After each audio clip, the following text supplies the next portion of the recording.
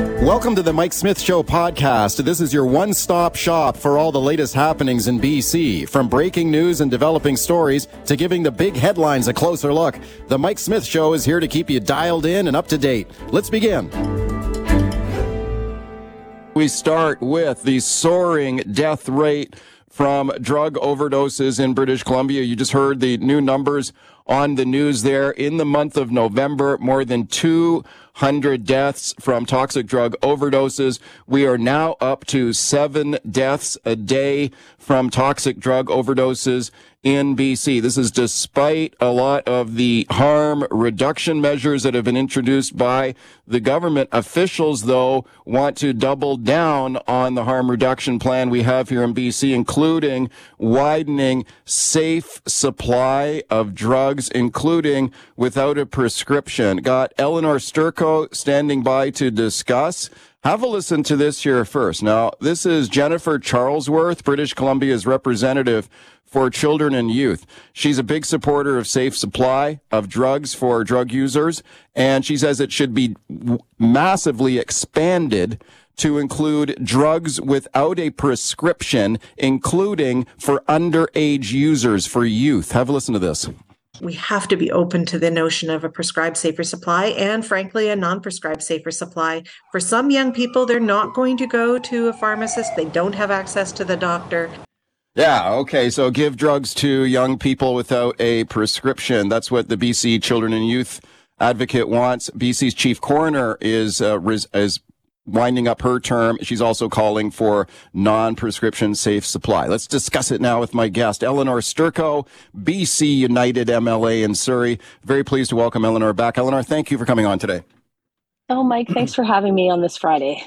You bet. I appreciate it a lot. First, let's talk about these numbers here. So more than 200 overdose deaths in November. We're up to 7 a day. I mean, these numbers just start to become sort of numbing or meaningless in a way. What do they say to you? Well, I had a very pointed conversation with someone last night, actually, and they said to me, we're having the equivalent of 4 jumbo jets worth of individuals dying in British Columbia on an annual basis. And if we actually had 4 jumbo jets crash in BC every year, what we would be seeing is changes to navigation. Maybe they'd lengthen runways. We would be urgently trying to save those jumbo jets. And yet we have the same loss with people who are suffering from addictions and drug use, and we don't see the same kind of urgency. They're not treating this like an emergency. It's absolutely devastating to know that 200 people lost their lives to what is largely a preventable circumstance. And it's shameful. It is absolutely shameful that we continue to let this happen. Yeah, we see the chief coroner of British Columbia here, Lisa Lapointe, also calling out the government here, saying that she is also disappointed, to put it mildly, in the overdose death numbers that we're seeing in the province. She had very pointed criticism here for the BC government here in the last few days. She is retiring in February, and looks like she's going out in guns blazing here. Let's listen to Adrian Dix, the health minister, responding to these complaints. One of the things that the coroner said was, she expressed doubt that government is even reading her reports on all these deaths. And the health minister, Adrian Dix, was asked about that yesterday. Let's listen. I can tell you that when the coroner issues reports on whatever subjects, they get detailed attention at every level. She should know that she's had an extraordinary and positive impact. Doesn't mean that everything we recommend is what happens in the time that we want it. Okay, Eleanor Sturko, your thoughts? Well, I don't be surprised if we see more attacks, actually, on this government as this public official leaves their job. I'm really, by sort of ethical means, not really supposed to speak about people who are not elected, but they are serving the public in those capacities. But we've seen some division between the government and the office of the chief coroner, and I would expect to see a lot more pressure coming from her. That being said, I actually am not in favor of some of the recommendations, as you know, that they've put forward. But one of the things that I found really actually disturbing was that at the end of the brief that came out from the coroner just a couple of days ago, it actually talks about the counterfeit safe supply that was located in the interior. What's concerning for me is that this was actually something that Jennifer Charlesworth, Bonnie Henry, Lisa Lapointe, and others brought forward at a press conference that was in like June or July of 2023. And at that time, there was a knowledge that it existed. The government had knowledge, and yet not a single warning that I am aware of ever went out to tell people that there is counterfeit safe supply that's circulating from drug dealers that is putting people at immense risk. And so, I see this as a means of, public officials trying to use that to leverage their point of view that we need a legal and regulated system where people can just, go and buy drugs willy-nilly. But I'm telling you that they haven't done anything, this government, to actually warn people about drugs. You see everywhere about how to use safely, but never a message about how, even drugs like Tylenol are actually toxic. It's not a toxic drug supply. Drugs are toxic, and we need to help people understand that they need help to come forward so that we can stabilize them, make sure that they're pain free, make sure they're withdrawal free, and help them move to the next step. Well, let's talk a little bit more about this safe supply issue, because this comes up all the time now when we talk about these issues. We just heard it on the news again now, that safe supply is the answer for many of these officials. So the idea is, if people are going to use these drugs anyway, and they're dying from these toxic street drugs, give them pharmaceutical grade, lab tested drugs, notably Dilaudid, which is the safe supply drug here in BC. And at least then, if they're going to do the drugs anyway, well, give them these drugs so at least they don't die from a toxic overdose. Let me play a clip here of the chief coroner explaining this rationale and why she supports this and wants to expand it. This is Lisa Lapointe. Let's listen. Millions of people died as a result of cigarette smoking. The response wasn't to criminalize cigarette smoking and force people to use black market cigarettes that may contain poison. The response was a measured public health response, education, reducing harms. Yeah, so she compares it to cigarette smoking. Oh okay. My gosh. Well, go ahead. I got two thoughts because, I feel absolutely frustrated. Okay, so two things. The first is that actually there are black market cigarettes, and it's proliferated British Columbia and Canada to a very terrible extent. There's very little enforcement done on black market cigarettes that actually are funding things like terrorism, funding things like organized crime, and actually are putting people's health at risk. So, the argument that, this is exactly like cigarettes is ridiculous. But even deeper than that is that we've been here before, Mike. We've been here where vast amounts of safe, quote unquote, drugs were in the community. And that's how we got into the opioid crisis in the first place.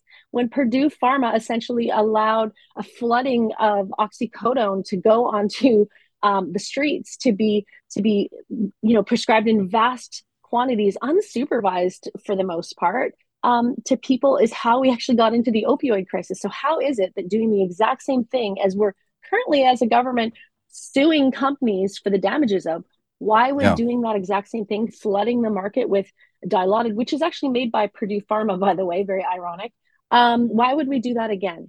So you're concerned. I'm not saying that we should. Sorry, go ahead. Let me ask you about your concern around diversion, because this is the big one, is that we have this safe supply program. We are hearing calls to expand it drastically, maybe make these drugs available without a prescription, make them potentially available to young people, to underage drug users. So this is what we're hearing from our officials. So tell me about your concern on the diversion issue, that some of these so-called safe supply drugs are being sold on a black market and potentially hooking new drug users on opioids. Where is the evidence for that? How do we know that's happening? Well, just wait for Bonnie Henry's report to come out. Do you remember in the summer, the same press conference where we first learned that the government knew that there was counterfeit Dilaudids out there being made in pill presses and marketed by drug dealers as quote unquote safe supply? Well, in that exact same press conference that all the media attended, Dr. Bonnie Henry said that they were going to be doing, a study of the safe supply review. In fact, I've seen the copies of the survey that they did, and lots of doctors and addictions experts provided information for that report that will be coming out that acknowledges all the things you just mentioned, that there are new users, there are vulnerable and novel drug users who've been given access to dillies, whether it was the actual safe supply or whether they thought they were taking safe supply and were actually taking an illicit pressed pill made by organized criminals. And, for me, it's like, we are not doing even a good job of what is regulated right now, which is medically supervised. And so it's frightening to me to think that we would then expand that to something that's not supervised. The information is going to be coming out. It is there. I have seen the survey. I'm very curious to see how that ends up being translated to the public when it probably quietly gets released, maybe over Christmas time even. I just find it very concerning. I was very happy to see that the government actually sort of pulled back the reins and said, no, we're not going to be moving to, non-prescribed, non-medical. Yeah. And so one of the things, I put a news release this morning because I really hope the government will urgently take an uptake of a virtual opioid dependency program. That can include access to safe supply, but instead of having no plan and continuing to keep people suffering in their addictions, we need to have a plan where we stabilize people with pharmaceutical alternatives and then to get them the help they need.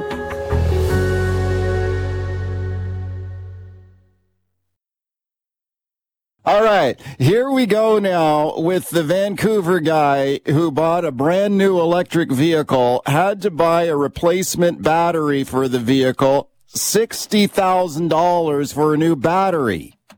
Are you kidding me? This is more than the price tag of the actual car brand new. Bought the car last year for $55,000. I got Zach Spencer standing by to discuss Motormouth Canada on YouTube. Give him a follow on there. And I recommend his recent video on this story. 588,000 views of this video in just 2 days, 4,000 comments on YouTube. This is an unbelievable story. Got Zach standing by. Let's have a listen to part of the video here. Have a listen. Boy, have we got a story to tell you. Imagine this, a 2022 Hyundai Ioniq 5 that costs $55,000 brand new, getting a quote for over $60,000 Canadian to replace the battery, more than the car is brand new. Well, I have to replace the battery, otherwise they said it's going to explode anytime. That's how they told me. There's a big problem here, not just with Hyundai, but the entire industry when it comes to battery replacements. Okay, that's Zach Spencer on his YouTube video, which I recommend to you. You also heard the voice there of the car owner, Kyle Sue. All right, let's discuss it with Zach now. Zach Spencer, automotive journalist, Motormouth Canada. Hey, Zach, thanks for coming on. Anytime, Mike. Yeah, this is quite a story. So my wife Andrea and I host our YouTube channel together, and we do a segment called Questions, Coffee, and Cars. And somebody asked about battery replacements, and we had talked about, you might have seen the news, Global in Ontario broke a story about a $50,000 battery replacement for a 2017 or 18 Ioniq as well. There was another one where the guy in Kelowna needed a new battery, and the price was $15,000 for a hybrid. So we were chatting about this, and then this young man, Kyle Sue, reached out to us after that video and said, boy, this is my situation. So he has a one-year-old car. The car hasn't even been in the market for over a year. He ran over something, and then he went to the dealership to get it checked. And they found a scratch on the bottom of the battery protection cover. And because of that scratch, they deemed it to be a problem with the whole battery. And so he said, okay, well, let's get it fixed. This is under warranty. And they said, no, because you've damaged the bottom of the car, the warranty is void. You're on the hook. And he said, okay, so how much is it then? We actually have, I encourage everybody to watch the video. We have pictures of the invoice. We have pictures of the scratch. We have an interview with Kyle. And the invoice number is over $56,000 just for the part. Then labor to put it in, and then the tax. The bill comes to over $61,000. The car brand new is $55,000. So we reached out to Hyundai Canada. We deal with these people all the time. We review their cars. We have a good relationship with them. And we asked them some very pointed questions, and they gave us a bit of a word salad reply about how they're working on their processes. They never denied the actual price of the replacement part is $56,000 plus installation, bringing it over to over $61,000. So that's the situation. Obviously, he's not going to pay for the car twice. He's not going to buy the car and then pay more for the battery. So he gets in touch with ICBC. There's a bit of a problem here with ICBC. They just took the dealership's word on it. I don't think they did any follow-up to actually find out if the battery needed to be replaced or there was just a scratch on the cover. They wrote the car off. And so he's got a check. And the good news is he bought some replacement insurance. You know, you're offered that when you buy a car. So he's going to be made whole on the price of the car. But the bigger story here, Mike, the real story behind all of this is why is the battery more expensive than the car? And that's the situation. So if you're driving around in an electric car, you could run over something. He didn't even think he hit anything. Yeah. And you could scratch the bottom, and if there's any kind of damage to that battery pack, they will, in this situation, they wrote the whole thing off. Yeah, no, it's a great video, and it's very detailed, and you've got it really sort of locked down solid here because a lot of the photos that you have in the video show exactly the condition of the car. And one of the things that surprised me, Zach, when I was watching it, is the damage. Like, obviously the young guy who bought this vehicle, he ran over something, and there was obviously a little sort of scrape on the bottom of the car, but it doesn't look that bad, right? Like, it just looks like a scratch on the outside of the battery case. So they were insistent though the battery had to be replaced though, right? Well, they asked. Yeah, so one of the problems here, okay, Mike, I'll just go one step farther. One of the problems is the dealer said it needs to be written off, and they contacted ICBC, and they took their word for it. This never got escalated to head office in Ontario. And so anybody that has, and this doesn't matter about electric cars or not, if you're in a situation where your spidey senses say there's something not quite right about this story, always escalate it to head office. Call their customer care number, open a file, get the head office involved. They have technical experts. They have people that deal with this. So they claim they could have had somebody diagnose the battery remotely, even from Korea, where the car is made. But that never happened. The car was signed over to ICBC. He got the check. Apparently the car is in a recycle yard now, but it's gone. So it's a word of warning. The electric car is the future. I've been on the show here with you just even a week or so ago. It's going that way. It's not going to be all smooth sailing all the way along. That's what I always say. And so this is a learning point for everybody. You have at the bottom of an electric car a battery that in this situation was damaged, and it seemed quite easily. Now, every manufacturer does it slightly differently in the way they maybe protect the bottom of the car, but on every electric car, the battery is the lowest part of the car. So just keep that in mind. And we ask over and over and over to these manufacturers when we're at their press events, when we're there to drive the vehicle brand new, how much is the battery? And they won't tell us. So now we actually have an invoice with the part number, and the actual price is $56,000. I guarantee this has gone to the top of head office in Canada, and it's gone all the way to Korea. This is something they're going to have to get ahead of because you cannot have batteries that cost more than the car. Yeah, no, it doesn't make a lot of sense. Speaking of Zach Spencer, Motormouth Canada on YouTube, the $60,000 replacement battery for a Hyundai EV, that's $60,000 including the labor installed. More than the price of the vehicle. So what is the answer, Zach? When as you mentioned, there have been other sort of horror stories like this about the sticker shock for these replacement batteries just through the roof. What is the answer for that? Why is it so expensive? Well, the most expensive part of an electric car is the battery. That's just the case. And we've had other people writing in the comments. There's thousands of comments. People saying, well, I live in Australia and the price of it is this, and I live in the U.S. and the price of the battery is this. It doesn't really matter. The price in Canada is $56,000, and they use this battery on most of their electric cars.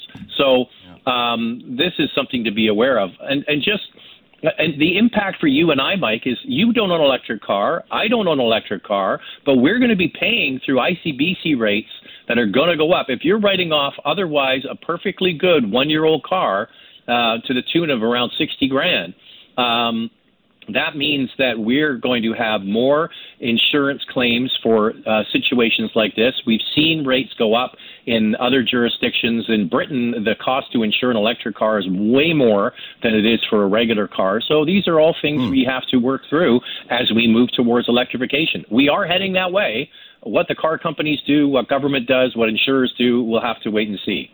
Okay, and as you mentioned that this guy drove over something and there was a scrape on the battery protective case on the bottom of the vehicle, and I think you said, Zach, that the battery in an EV is almost always at the bottom. Is that because of the weight of the battery? Is that why they put it low in the vehicle like that? Well, they have to find a lot of room for it, right? So they can put it under the entire length. It's basically, if you look at a skateboard, like a skateboard a kid would ride, or maybe you still ride, I don't know, Mike. But if you look at a skateboard from the side, you've got the wheels at the front and the wheels at the back. And the board is in the middle. And the board, if you just replace that with a battery pack, that's really what an electric car is. And then they build the car over top of it. They even call them in the industry skateboards.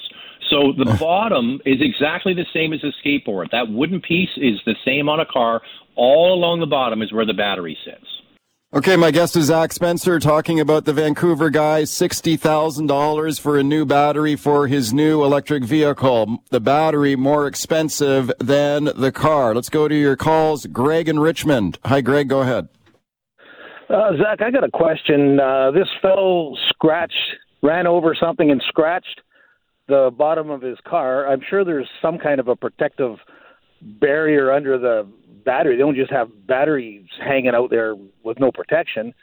Did that render the car like it wouldn't take a charge, or the battery was deformed, or, rendered the car useless?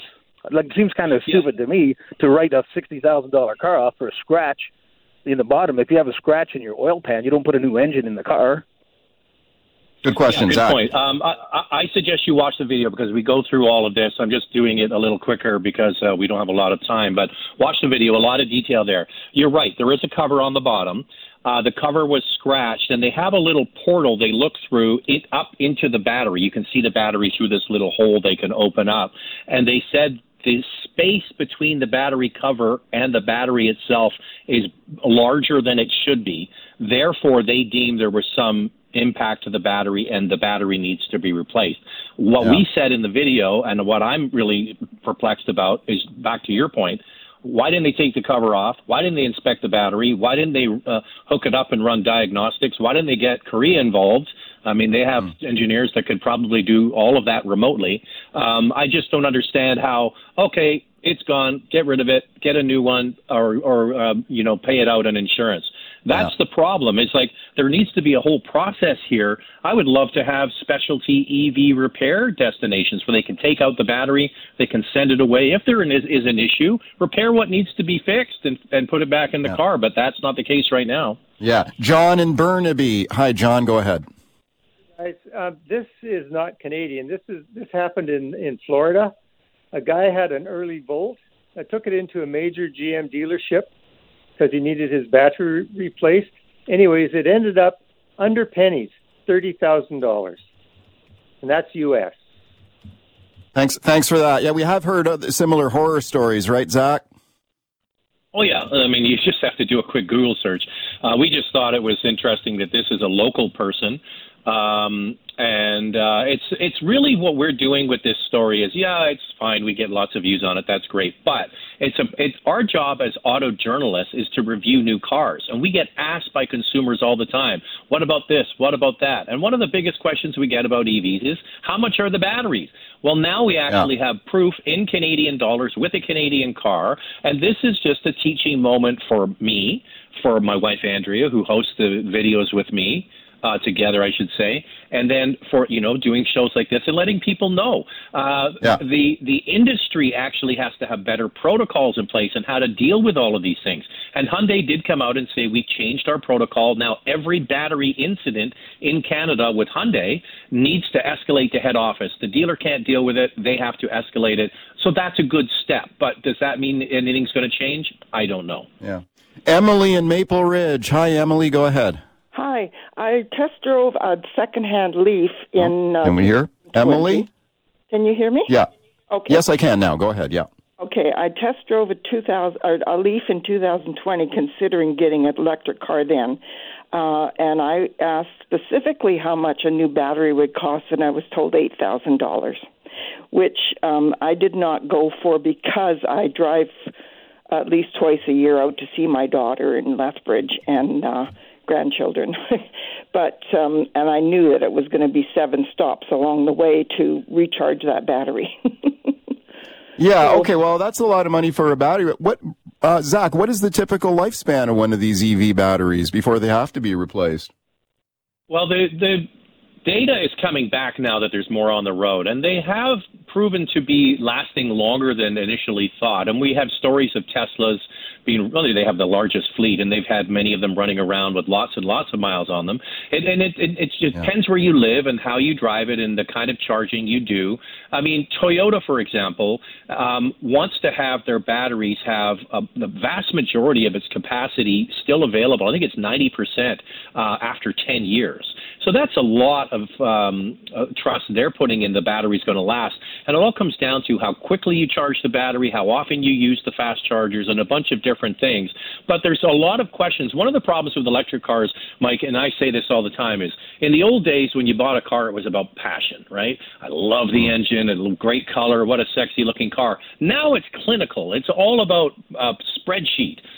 What one works best for me based on the charge, based on the range, and it's a bit more of a head over heart, and that's one of the issues with them. Okay, Zach, great job in this story, and I'm not surprised it's going viral here for you. So thanks a lot for coming on to talk about it today. Yeah, anybody want to watch? It's all in detail. Motor Mouth is the name of the YouTube channel. Go and watch it. You'll find it interesting.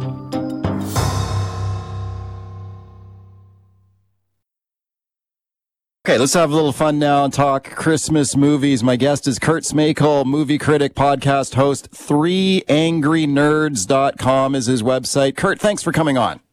Hey, thanks for having me, Mike. Okay, this is always a super fun topic. Now, I've selected a couple of Christmas movies that I think are the best of all time. You have a couple of selections here as well. I'm going to go first here, Kurt. Now, mine are more obvious picks, and you've picked a couple of more obscure ones, which is your forte as a movie guy. But I'll go first. This is the movie that I think is the best Christmas movie. We watch it every year at our family. I must have watched this I don't know how many times. I think it's great. Home Alone. Let's listen. Where'd he go? Down here, you big horse's ass. Come and get me before I call the police. Come on. Out the window? Why, you scared, Marv? Are you afraid? Okay, I love it. I think it's a wonderful movie. I think that Macaulay Culkin is fantastic in it. Never get tired of watching it. I love the other characters in the movie. Joe Pesci is hilarious in the movie as the hapless guy trying to break into the home. I love it, Kurt. I would say that's my number one Christmas movie. What do you think of it? Yeah, it's a classic for a reason. I mean, people watch it every year because it's such a easy, fun watch. And, not only does it have the Christmas spirit, but it's also just fun and entertaining as well, which I think always makes for a good viewing experience. Yeah, I think it's a really fun one, and I put that at the top of my list. Okay, Kurt, let's go to one of your picks here. Now, this is one that maybe I haven't seen this one. Maybe I should check it out. I think your picks are very interesting here. This is Kurt's pick. It's called 8-Bit Christmas. Let's listen. As I sat there and watched Timmy Keene blast away an inch from the screen to his evil heart's content, one thing became clear. I needed to get my own Nintendo. Fast. Okay, Kurt, tell me about this movie. Yeah, so this is a movie set in 1980 Chicago. You've got a young boy who is enamored with the release of the Nintendo Entertainment System, which, I'm sure some, kids nowadays will go, what's that? But that was the big rage back in the 80s. And the movie is very Christmas themed, but obviously it's also the story of this kid who just wants to get this Nintendo. That's his main goal. It's a fun and entertaining movie. It's got a little bit of kind of geeky fun humor too. So if you're looking for something that's a little bit different this holiday season, but still kind of has that Christmas spirit, this one fits the bill. Okay, 8-Bit Christmas is the title of that one. I like it. Okay, here's the other one I put on the top of my list. This has become kind of a running joke in our family, Kurt, because every year I insist that our family watch this. And of course, there is the eternal debate about whether this really should be considered a Christmas movie or not. You've probably already guessed what I'm talking about. It is Die Hard. I think it is a Christmas movie. I put it near the top of my list. Let's listen. Let it snow, let it snow, let it snow. Welcome to the Okay. Great selection of the clip there, for sure by Corey. Welcome to the party, pal. One of the great scenes in Die Hard. Okay, Kurt, where do you stand in this debate? Is it a Christmas movie or not? I mean, it's a Christmas movie, right? I think so. I think people who argue it's not don't understand that on the West Coast we don't always get snow for Christmas. So yeah, I mean, in my eyes, yes, it's a Christmas movie. Yes, there's maybe not snow, but hey, you know what? It fits the bill well enough. Yeah, I love it, and I enjoy watching it every year. Okay, one more pick from Kurt here, and then we'll take some calls from the listeners. This is The Holdovers. Let's listen. I was praying your mother would pick up the phone or your father would arrive in a helicopter or a flying saucer. My father's dead. You don't tell a boy that's been left behind at Christmas that nobody wants him? What's wrong with you? Okay, tell me about this one, Kurt. Yeah, so funny enough, this is not only one of the best movies of the year, but it just so happens to be a Christmas movie. And the director, Alexander Payne, he's come on record and said that he doesn't think it's a Christmas movie, but guess what? You know, if the viewers embrace it as such, just, you know, go along with it. Yeah, it's the story of a teacher who gets stuck looking after some children that got left behind at the school that he teaches at. And it's a really cool, interesting character study of all these different characters. They all come with issues and problems. And of course, the holidays kind of brings a lot of these issues to the forefront. It's a really, really beautiful film and really well acted. Paul Giamatti's in it, and he's just incredible. Yeah. I wouldn't be surprised if this movie gets some Oscar love this year, but even if it doesn't, you should still watch it as a new holiday classic. Right, and this is a new movie. Like, it's in theaters right now, isn't it? Yeah, it came out like a few months ago. It's a really new film, yeah. Yeah, for sure. Okay, what is your favorite Christmas movie? Call me right now, 604-280-9898 is the number, star 9898 on your cell. Squeeze a call in right now. Gary in Langley. Gary, go ahead. What's your favorite Christmas movie? Without a doubt, Mike, it's White Christmas with Bing Crosby. Yeah. I started watching it with my parents when I was a little guy. I have it recorded on my TV. This weekend will be my 62nd or 63rd time watching it. All right. Yeah, Der Bingle. You gotta love Bing Crosby at Christmas. Do you like the Bing Crosby movies, Kurt? Yeah, I mean, those movies are classics for a reason. They've been around for decades at this point, so yeah, definitely classics. Okay, we're talking best Christmas movies of all time. Lots of callers on the line. Real quickly, producers Tim French and Corey Latondra, we don't want to leave them out here because it's Christmas time. So their favorites ranked right up there, one of their favorite all-time, How the Grinch Stole Christmas with Jim Carrey. Let's listen. 5 o'clock, solve world hunger. Tell no one. 5:30, jazzercise. 6:30, dinner with me. I can't cancel that again. 7 o'clock, wrestle with my self-loathing. I'm booked. Okay. Kurt, what did you think of the Jim Carrey Grinch movie? I mean, I remember they got some bad reviews when it came out. What did you think of it? I mean, I was younger at the time, so yeah, you're a little bit more critic-proof when you're a child, and yeah, I mean, I enjoyed it at the time. I've gone back and rewatched it. I think I kind of preferred the animated one from a few decades back, but I mean, it's still a fun movie. It's just Jim Carrey kind of overtakes that movie, as he does with a lot of other movies, so... Yeah. I just looked at Roger Ebert called that movie dank, eerie, and weird. But I think that Jim Carrey's performance has been more appreciated over time. Okay, let's go to the phone calls. Vince in White Rock. Hi, Vince. Go ahead. Oh, ho, ho. Christmas wouldn't be Christmas if it's the 1951 Alistair Sim starring as Scrooge. Yeah. Oh, yeah. Classic. Yeah, that's a classic. The classic Scrooge film. Kurt, what do you think of it? Oh, yeah, that's a great movie that has stood the test of time. And there's so many different iterations of that story, but that's one that definitely people should check out. Yeah, for sure. That one's a timeless one, for sure. John in Kamloops. Hi, John. Go ahead.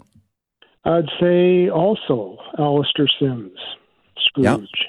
Didn't he do Christmas Carol in 1938, too? I think he did a... Alistair Sims. Kurt, do you know? I think he... Sorry, I couldn't quite hear the question. What was it again? Ask your question again? Didn't he do Christmas Carol in 1938 to Alistair Sims? I 1938. Don't recall off the top of my head, unfortunately. Let's go to the next call. We got Malcolm in North Vancouver. Hi, Malcolm. Go ahead. 1938 was Reginald Owen, and that was A Christmas Carol. That's a great one. Scrooge is where Alistair Sim comes in and just makes it. And to make some levity, A Charlie Brown Christmas. You can't lose with Linus and Lucy and the Vince Guaraldi trio. Those are my classics. The rest of them, and Die Hard is not a Christmas movie. Come on now! We're gonna get into a fight here now. Come on, it is a Christmas movie. Okay, all right. I think it is a Christmas movie. Okay, A Charlie Brown Christmas is of course classic TV special, not a movie, but it's got to be ranked right up there. I would agree with the caller there. Charlie Brown Christmas. Kurt, your thoughts?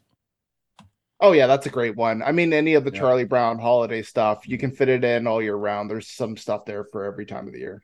Yeah, and the soundtrack is awesome too. One of the great jazz pianists there, Vince Guaraldi, with the soundtrack.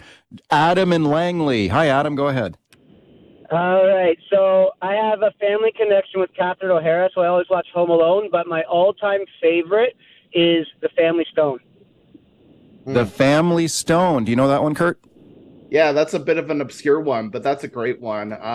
Yeah, I mean, that's a bit of an older movie too, from what I recall, but yeah, 2005, so it's a bit of an older one, but that's kind of like one of those rom-com kind of holiday movies, got a bit of comedy elements.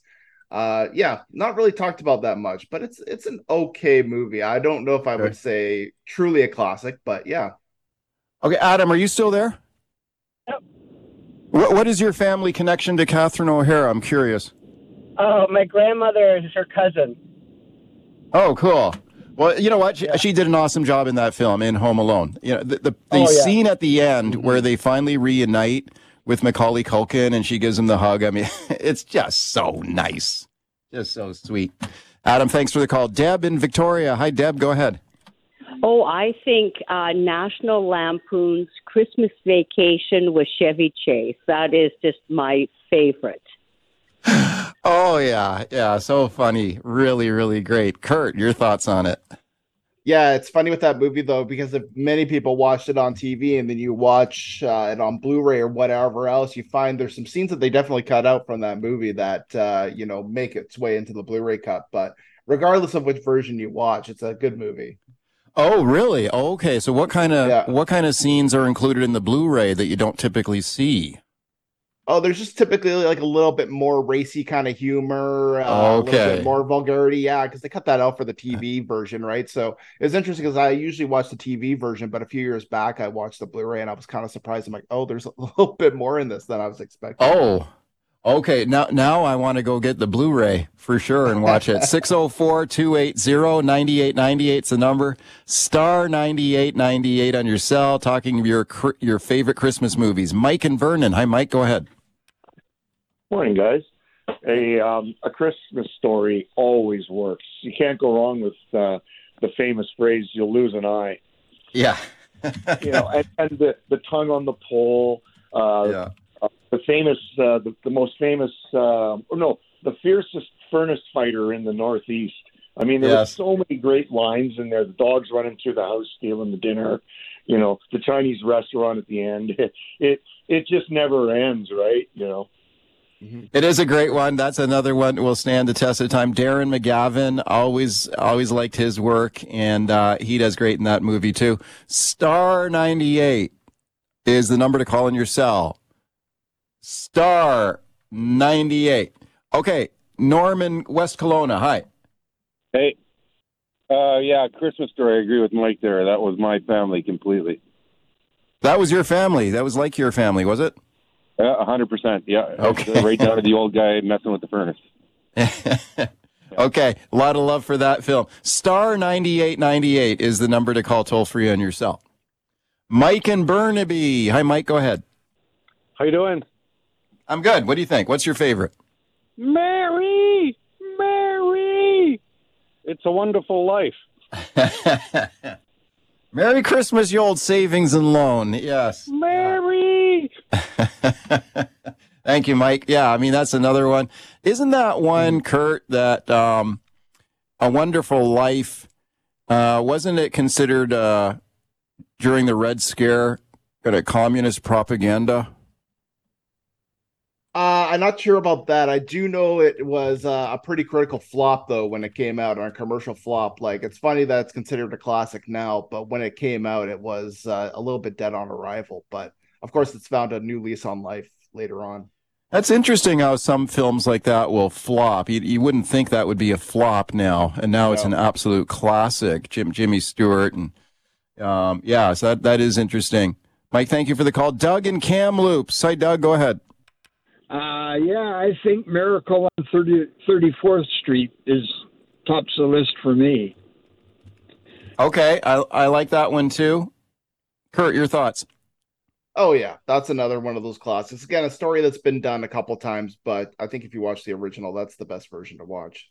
Yeah, that's one where sometimes the remakes and repetitive remakes of some of these classics they usually don't hold up when you compare it to the original, right? I think that's a good example. Lisa in Surrey. Hi, Lisa. Hi. Yeah, I like the movie called Just Friends with Ryan Reynolds and Amy Smart. It's a comedy, but it's hilarious. Like a Christmas rom-com? Is that what we got going on? I haven't seen that one. Yeah, it's called Just Friends. Just Friends. Kurt. Reynolds. Yeah. Kurt, have you seen that one? Yeah, it's a bit more of a older movie too. Came out in 2005. I think I've watched that movie like a couple decades ago. It's been a while, but not sure I would necessarily say it's a Christmas classic, but it's got some Christmas themes in it and imagery. Kurt, thank you for coming on today. Merry Christmas to you. It's always fun to do this every year. Thanks for doing it. Thank you. Thanks for listening to the Mike Smith Show podcast. Can't wait for the latest episode to drop? Tune into the show live from 9 to noon on 980 CKNW. Want to reach out to me personally with a question or comment? Send me an email, mike@cknw.com. Thanks again for listening.